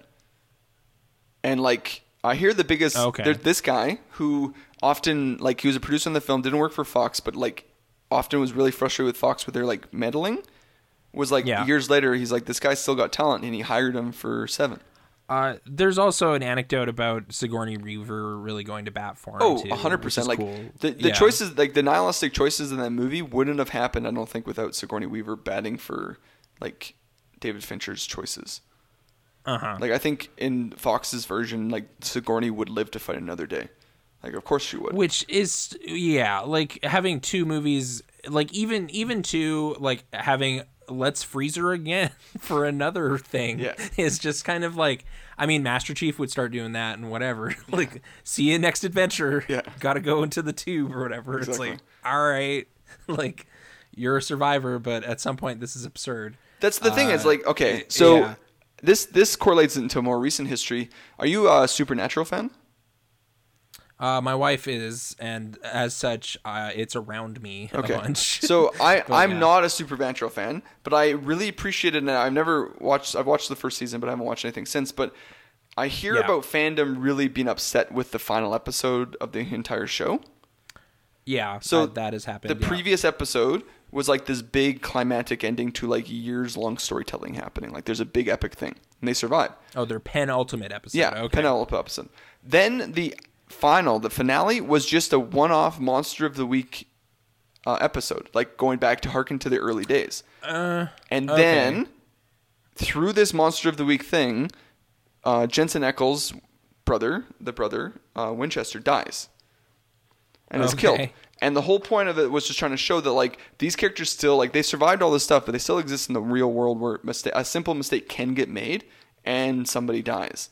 And that was their kind of point, was like, he gets escorted to heaven, like he's in heaven, like that's part of their mythology, so he's fine. Like he gets a happy ending in the sense that he goes to heaven and we see him go into heaven and stuff like that because it's supernatural. But people are still upset. But people were very upset because they're like, oh, it should have ended on the penultimate episode. And I'm like, no, I kind of like the idea that like at the end of the day, we still have to remember that like if we want to, what we love about these characters is that they're human. Like, there's something about like why if Superman was just an alien super god, he would be a godlike character, and we have to have Clark Kent to make him human. Like he has to have vulnerabilities. Right. Like at some point you'd be so alienated by it if it's just like him like a million years from now and he's still alive and like ruling this world. Like that's a godlike character. All of the characters that we love, there has to be a sense of mortality to them. Like there has to be. Well, or like whatever. That's like Dr. Manhattan or whatever. Yeah. Like it's just like how not like you Dr. Manhattan is. Well, and he's not seeing Alan Moore, anything the same. Yeah, Alan Moore writes him as like a post-human person who's like trying to wrestle with his humanness, and then through his entire journey in this movie of that book, is him like fully getting over his past humanness. He's not a human anymore, and that is the ending. Transcended. Completely. Because that's when he kills Rorschach. Like, he literally kills Rorschach, and he's like, that's the moment where he's like, oh, I'm not a human anymore. Adrian Veidt makes sense. This has to happen. Yeah. Yeah. And it's like, if he was still a human, there would be, he probably would have sided with Rorschach because it's wrong. Right. If you just saw Superman, like, no longer being bound by morals or anything, it would just be like, this is so odd. I can't. Well, you just wouldn't care about him in the same way. You don't want Christopher Reeve to do that. No, exactly. And you just wouldn't care about him in the same way because you need a bit of humanity. So my argument is just like that Ripley's humanity kind of comes and shines through finally in this film because mortality is part of humanity. Whether we like it or not, mortality is part of humanity. Yeah, or like two, you get the pretty safe track of like hero becomes more heroic and more strong and more confident, and you're like, yeah, that could be me or something. Whereas this is like, oh, this person's totally gutted and is just like done now, and it's just like, that's really sad. I don't love seeing that, but it's like a more dramatic arc, really. Yeah. Like so much more changes in that person, and then they're gone. Until some really creative writing comes into fore. Oh man, Alien Resurrection. Okay. Well, like what a great fan film. I don't know. but made by a man who wasn't a fan of the films. Like that's the thing about I don't know that to be real or not. He was just like trying to put his own stamp on it, and it's the weirdest stamp. It's like, let's give like a French foreign, like, experimental filmmaker. Like kind of well regarded. Like, well, he went on to make Amelie. He hadn't made Amelie yet. No, but like Delicatessen and stuff has some clout. Oh, but yeah. But like here's let's give like City a of Lost full Children. like like a experimental filmmaker from France to make a big American blockbuster, and he did exactly what you should expect him to do. Got real weird with it. Got real weird with that sequence where Ridley is being like carried by the Queen, and like all the pulsating slime and her rubbing softly the alien, and like the birthing sequence was just like, what is this movie we fell ourselves into? And then Ron Perlman shows up, and he's the only guy dropping one-liners, and you're like, what movie is he? It's like we got some of that too. We want that Hicks shotgun action. Yeah, you're just like, what movie are we in right now? Because clearly this was like Joss Whedon pumped up, but it's not clearly an original idea from him. I don't think that's true. Oh boy, I think he punched that script up a bit. But anyways, I do want to watch it again. Since watching these 2 and 3, I was like, I should watch Alien Resurrection. It's been a while. And as a kid, I went and saw it in theaters, and I had a blast. So awesome. Yeah. Yeah. Okay. Yeah. I mean, I don't know. Final thoughts, I guess. Like maybe that was the final thoughts segment, but yeah. I mean, at the end of the day, I don't think I'm not trying to disparage. I do like Aliens. I just like wanted at some sort of platform to talk about Alien 3. Because I think I totally get what you're saying, but I think because of that, people are like, "Oh, this isn't what I want," and I'm like, "Okay, that's fine. It's not what you want, but it's still good, though. I think it's doing something smart, and I think it's doing something like you might not like it, but it's still there." And I don't want to do like a genre snob or like ageist thing or something where it's like Aliens is like the best one for kids. If you want like an adult movie, there's other ones in the series that are more challenging. Like that sounds condescending, but it's like, no. 2 is really like just good and you can watch it. Nathan and I are both like, I still love watching it. Yeah, exactly. Yeah. Nathan and I we're not genre snobs. Like I maintain like 2, like Aliens is like a 9 out of 10 for me. Like, exactly. Like, really there's nothing wrong with saying a movie's for kids because there's many amazing films that are for kids. Like that's just accurate, right? Like, and it really shouldn't be for kids. It's not. I know, but I know what you're saying. Like this is that era where there's like RoboCop toys and stuff. Yes, you know, James Cameron is at the forefront of this with like a Rambo Terminator cartoon 2 show, action figures, like Rambo cartoon show, where it's just like Rambo got a cartoon show. Like a traumatized Vietnam veteran is gonna go kill a bunch of people in Vietnam. Why is there a cartoon? Yeah, why is there a cartoon? That shouldn't. What is he taking on in that cartoon too? What is the villain? You can't. That shouldn't have ever happened. No, but anyways, that's what I'm trying to say. Like, it's not. It is not. I 100% agree with you. It's not condescending to say it is more of a movie for kids because at the end of the day, it's just a simpler story. No, movies can exist for entertainment purposes. All movies exist for entertainment. Period. It's just whether or not that movie also is trying to like be artistic and beautiful or just tell us a story. And there's nothing wrong with just telling us a story at all. Mm-hmm. So making a movie that's fun. There's a place. Honestly, Nathan. I'm like a few days out from seeing Fast 9. This is going to date us. Fast 9 in theaters, and I'm so excited. I'm ready for... So big bombastic genre business is fine. Yeah, 100%. Just, yeah. Anyways. Okay. Yeah, so that was kind of the experiment. Like, we wanted to have... I think we're going to try to have a few more one-off episodes. We didn't really want to rank them. I feel like I want to briefly like allude to something from our very first batch, like in a similar vein with like the monster movie remakes. We were like, oh, dude, The Thing, right? John Carpenter's The Thing. Yeah. You know, like that's a big one. But if we were to put that in our ranking, I feel it's just like, well, we got consensus number 1 easy because that's a great movie that we both love. Yeah. So we shouldn't do that. But we would have done an episode kind of like this if we knew we could play with the format a little. Yeah, I think if we were to plunk an Alien film into this like last batch we had, it probably would be Alien 4. And nobody would agree with us. Like that's the thing. Like just take a swing at like the weirdest one. Yeah. But yeah. Or something like that. Yeah. Oh, do we want to do a question bit? Yeah, first, so the question I had for you, and I kind of like I was actually going to ask you originally about your thoughts on Ridley Scott's prequel films because they kind of change a lot of the genre, but we touched upon that. So the original question, the new question that kind of came up while we were talking is, what is your opinion on the auteur theory? I'm currently reading William Goldman's book, Adventures in Screenwriting. I'm just gonna say that he's the guy that kind of like put a bug in my hat about maybe not going with the auteur theory. Yeah, because since I took classes at the university about film, that kind of took root as just like, oh, that's a thing. Yeah, like authorial authorship of a movie like that. Like that's who at the end of the day is responsible for this film we just saw, type of thing. Yeah, right.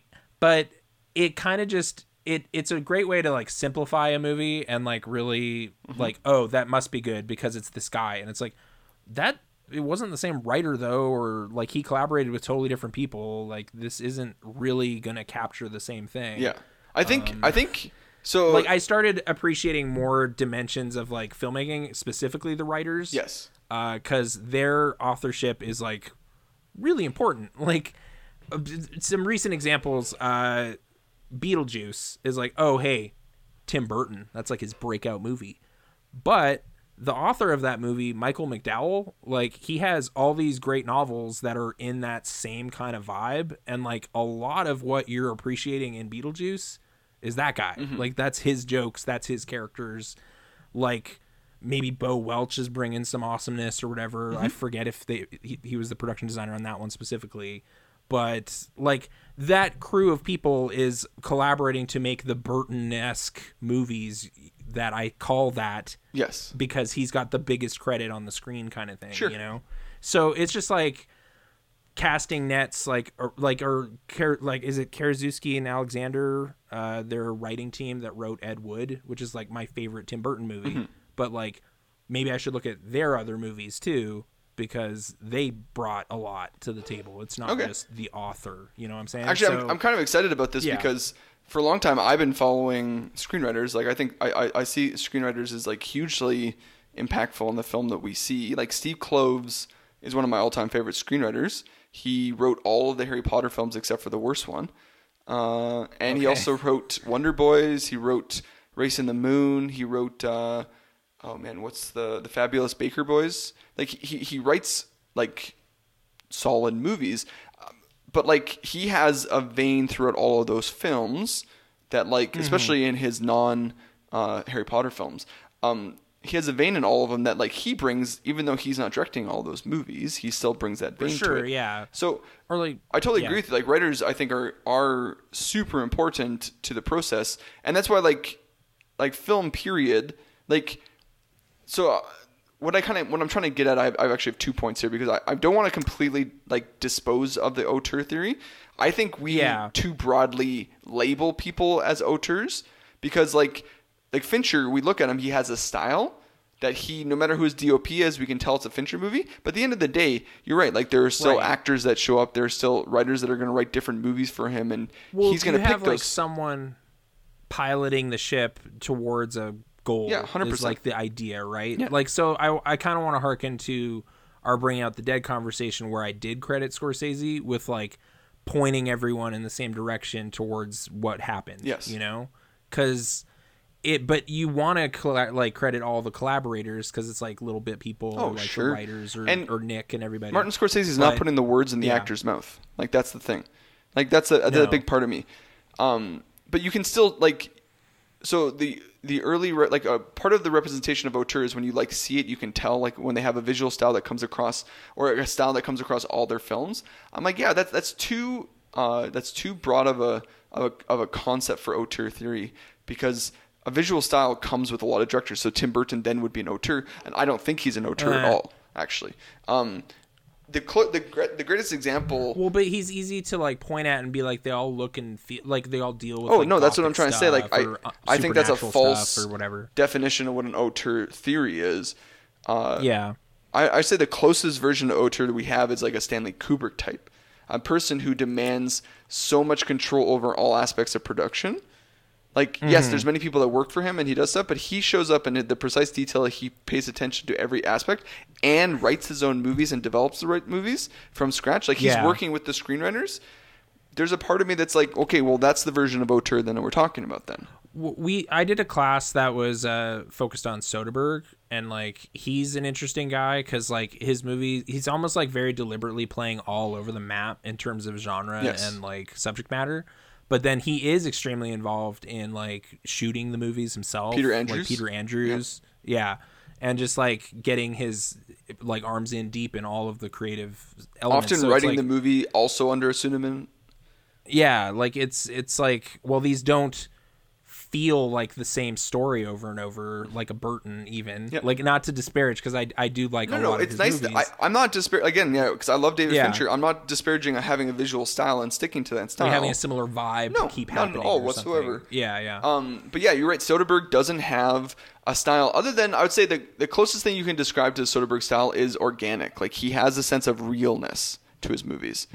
Like, it's just like a casual flow to his films. Like, when I think of Soderbergh, I think of just a movie that's like simply shot and executed well, effective. Like, even when you're somewhere outlandish like Solaris, you're still just kind of like hanging out with George Clooney, like in his kitchen or whatever prior to that, and then just like, yeah, this guy's listening to ICP on the space station, and we're just kind of here.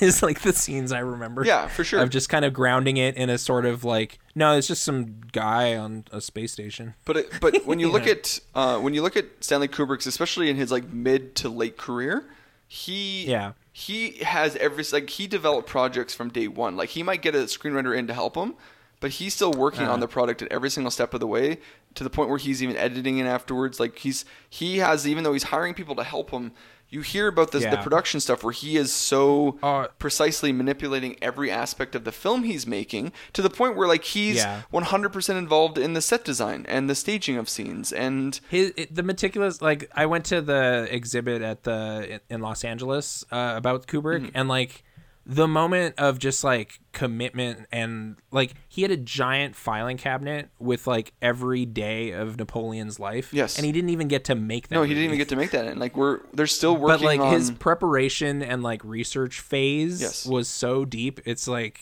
okay, like I can't imagine he's not getting in everybody's ear on that set, and like, no, the costumes can't look like that. You know, like, he's going to be involved. Oh, yeah. You know, especially because, like, so we both watched Room 237, which is a fascinating documentary. I love it. It's amazing. I've seen it so many times. It's so great.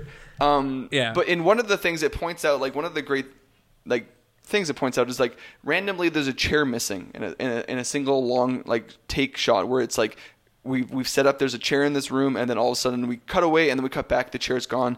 Cut away, cut back, the chair's there again. And everyone's pointing out that, like, there's no way that, knowing everything about Stanley Kubrick's filming process, that didn't happen on purpose, period. Nobody considers it a goof. Like, nobody at all considers it a goof. Because, so if it shows up on IMDb as a goof on IMDb, that's not a smart person who wrote that down as a goof, being like, or I it'll caught be it. in brackets, like, possibly intentional. Yeah. Like, if it's a Kubrick, it's like, maybe this is on purpose. Whereas in this movie we just talked about, like, this is one of my favorite movies to like see mistakes in, is Aliens, because there's like a bunch of weird editing problems where like her headset just disappears when she freaks out in the truck. Or you see Lance Henriksen's actual torso when he's ripped in half. Like, there's just like big goofs on the screen that aren't intentional at all. When he's ripped in half, but you'd never be like, no, see... James Cameron was saying something about his humanity or something. It's like, no, Lance Henriksen leaned too far. Yeah, he leaned too far back. You know, and he kept the shot. Like, he kept the shot. Yeah. They didn't catch it in time, and whatever. Yeah. They had to move on. And so that's where like Stanley Kubrick is like, he's so precise. So if there is like a true auteur, like a actual true auteur, they have to be Stanley Kubrick level in my mind. And I just don't think many directors, even though they can create a visual style, even though they can create a consistency of quality like Steven Spielberg can of a career, or Steven Soderbergh can as a career, like, just they make great movies, and even the worst movies are kind of like still good, like the Coen brothers. The Coen brothers are another great example of like, there's a lot of like things about the Coen movies that are very perfect, and they even write some of their movies to make it perfect, but there's still many examples where in their career where like they didn't write that movie, they weren't involved in this movie, and they shot it, and it's like, unless I'm stepping into something here for you, are you? No, I'm trying to think of, like, they usually write their movies. There's definitely screenplays they've done for other people, and then that magic doesn't necessarily go with that. Yeah, you know, I think I'm getting it wrong. I'm immediately thinking Burn After Reading, and did they write that one? Oh yeah, yeah, they did. Yeah. So yeah, like so they're writing every they single did thing. not have their go-to like cinematographer. That's right. Deakins wasn't involved with that one. But they, to be fair, like, at this point, there's collaborators that come and go and change. Yeah. Like Sonnenfeld used to be their guy and everything. But yes. yeah. Yeah, okay, but I mean, my point still stands. So I mean, I guess the Coen Brothers could be the next one, but then there might be somebody who'd show up and say like, well, there's. I just say it's a much rarer category than like marketing teams will have you believe with like from visionary director blah blah blah, and you're just like, oh, I guess like he's made a few movies, but but like it's a way to like really you like that movie, you'll like this movie. For sure, like kind of thing, right? It's easy marketing. But I'm going to make the argument. I'm going to sit here and be like, I love some of these directors, love a lot of directors, but I'd make the argument most of them aren't auteurs. Like Scorsese's not an auteur. Like he isn't. It's tough to do. Yeah, I don't know. Have you seen Condon, I mean, because he's doing the thing where he's working with a lot of different writers and he's working with a lot of different people, and he's making a lot of different movies that don't have like a singular vision in the same way. Like Age of Innocence is a different movie than the rest of his catalog. So is Condon. Oh, right. But you like I'd almost like pair that like emotionally somehow with like Silence or something. Like it's like I see the same Scorsese made those two movies, but then the Cape Fear Scorsese made Wolf of Wall Street or something, you know. So it's like I don't know. Like he has like three He's categories. a man that wears many hats. He has three categories of film. And then when I sat down to watch Hugo, I didn't know which Scorsese I was going to see, and then it was the film enthusiast Scorsese. And I was like, "Oh wow, look at that!" Yeah, it's the documentary film guy who's like, "I could have made a documentary about Méliès, but I'm just going to make this movie instead." Yeah, it's the guy that made that like Hitchcock short for some reason, where there was like a script lying around. And he's like, "We're going to make this." It's like just because whatever. Like I want to make a film in the style of this other guy. But what I'm trying to say is like. Even Scorsese doesn't meticulously get involved with it. He has a unified vision in a lot of his movies, but there are still collaborators in all of his like purview. He still has writers he's working with. At a point, like that's the talent is the collaborating yes. ability. I don't know. Yeah, it's sort of like a weird. It's such a murky area. Like. This book I'm reading did kind of point at like it's young French like writers came up with this whole idea for the Cahiers du Cinema, and they were kind of messing around. Sure. Okay. So I guess can I just share like a very specific Martin Scorsese like where I think like the whole argument of him being auteur falls apart because it still has a little bit of his vision in it, but it doesn't quite. Is The Departed. His entire career, he's been like a New York-based person. When he has like crime or anything, it's New York-based. Yeah. Here's a Boston-based movie, which is like that's sacrilege for New York and Boston stuff. But he gets William Monahan to show up, who's a Boston boy, to write a Boston movie that Martin Scorsese is doing for William Monahan. I mean, I don't feel like playing outside of your safe zone or wheelhouse is necessarily discrediting. Yes, but I think it lends itself to not support. Like that's almost the Soderbergh thing, where he's willing to play outside his box. Oh, but I just don't know if Soderbergh's also. I think Soderbergh's too much of a collaborator as well. I think the auteur theory is like uncollaborative people, like people that have singular vision. That's the weird thing where it's like, is it a scale of production thing? Like past a point, you can't control it anymore, so you can't be the author of like Zodiac if you're David Fincher because there's too many people worked on it, or something. Yeah, you know. Well, what I'm trying to say is like I think it's just like the single-handedness of like were you involved in every aspect of film. Versus at some point you're discounting like an incredible amount of human talent that is like hundreds of people going into this, like little details that we try to like, you know, like I tried to highlight the first person Predator 2 people, which is like 10 people out of like hundreds that worked on Predator 2, but it's still just like there's so many units that had a hand and like did little things. Like, are we blaming James Cameron for like the miniature guy not being that great? 100%. You know, I am at least, but that's okay. Because like he got those turned into him and went sure whatever instead of like get this out of here, make those look heavier or something. You know. Well, he kept going back to the same guy, so I would say yes. They won Best Visual Effects that year. I know it's crazy to me. It's crazy to me. That's fine. But I don't know. It's just at some point, like the complexity of like that many people making a thing is so hard to like track or follow, you want to reduce it to a person or like 5 people to like really be able to navigate their creative works or something, instead of being like, no, unfortunately, actually, it was the assistant, like the script edit, like the script person. They were the secret sauce to like making this all play, and nobody follows them. So if you know who that is, they'll find every movie they touched was amazing. Yeah. Or like there's some Midas a caster person, whoever's in casting. Like casting, sure, is a big part handful of of casting directors that get work. Yeah, and then the best one out there is like, oh yeah, that was perfect. Like they casted that person. That makes sense. So every single time, yeah, it's a complex thing. Yeah. But I've started thinking about it more. That's why we're mentioning writing credits now on the show, just to get away from unconsciously contributing to the notion that I'm trying to think of like someone I'm willing to throw under. Like, is Rennie Harlan an auteur? Oh, you could have gone up a few steps after that too. That's fine. Oh, what do you mean? It's not okay. I want to get to the point where it's okay. Like I'm saying, auteurs are rare. So if you're not an auteur, it's not a problem. You can still be a great filmmaker. That's what I'm trying to say. Oh, sure. Yeah. Like you can do some good, solid work. It's fine. No. Yeah. I'm saying like you can be a great filmmaker and not be an auteur. Like be a great filmmaker and not be an auteur.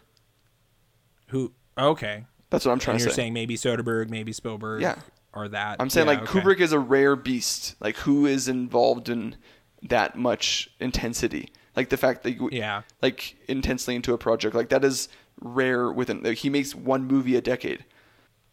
Past the point, that's what happened. Anyways, my point is like that's all I'm trying to say. Is like I think being an auteur is a rare thing, but being a great filmmaker is something that anybody can be. Like it doesn't matter. It's just like maybe Cameron thinks that too. So it's like gotta wait 10 years for Avatar 2. No, I 100% think he thinks he's a genius, and he thinks he's an auteur. I 100% thinks he's an auteur. Yeah.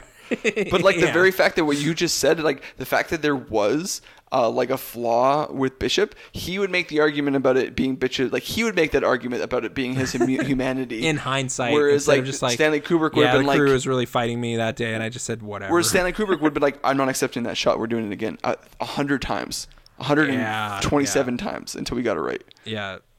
Get more slime on Lance Henriksen. We got to do it again. Exactly. Anyways, it's fine. Okay. Let's I think it was a pretty fun experiment. So we'll see. Let's wrap it up and like tell people what they got next. Right. Do I have it in here? Okay. That's all for this week. Thanks for listening. Next week we are blasting off to distant planets for big slab of space horror, kind of carrying on from our conversation today. Yeah, like a nice narrative, like a nice like marriage between superior sequels to space horror. Unintentional. Not intentional at all, but it just worked out that way. Not initially, but it's really worked out.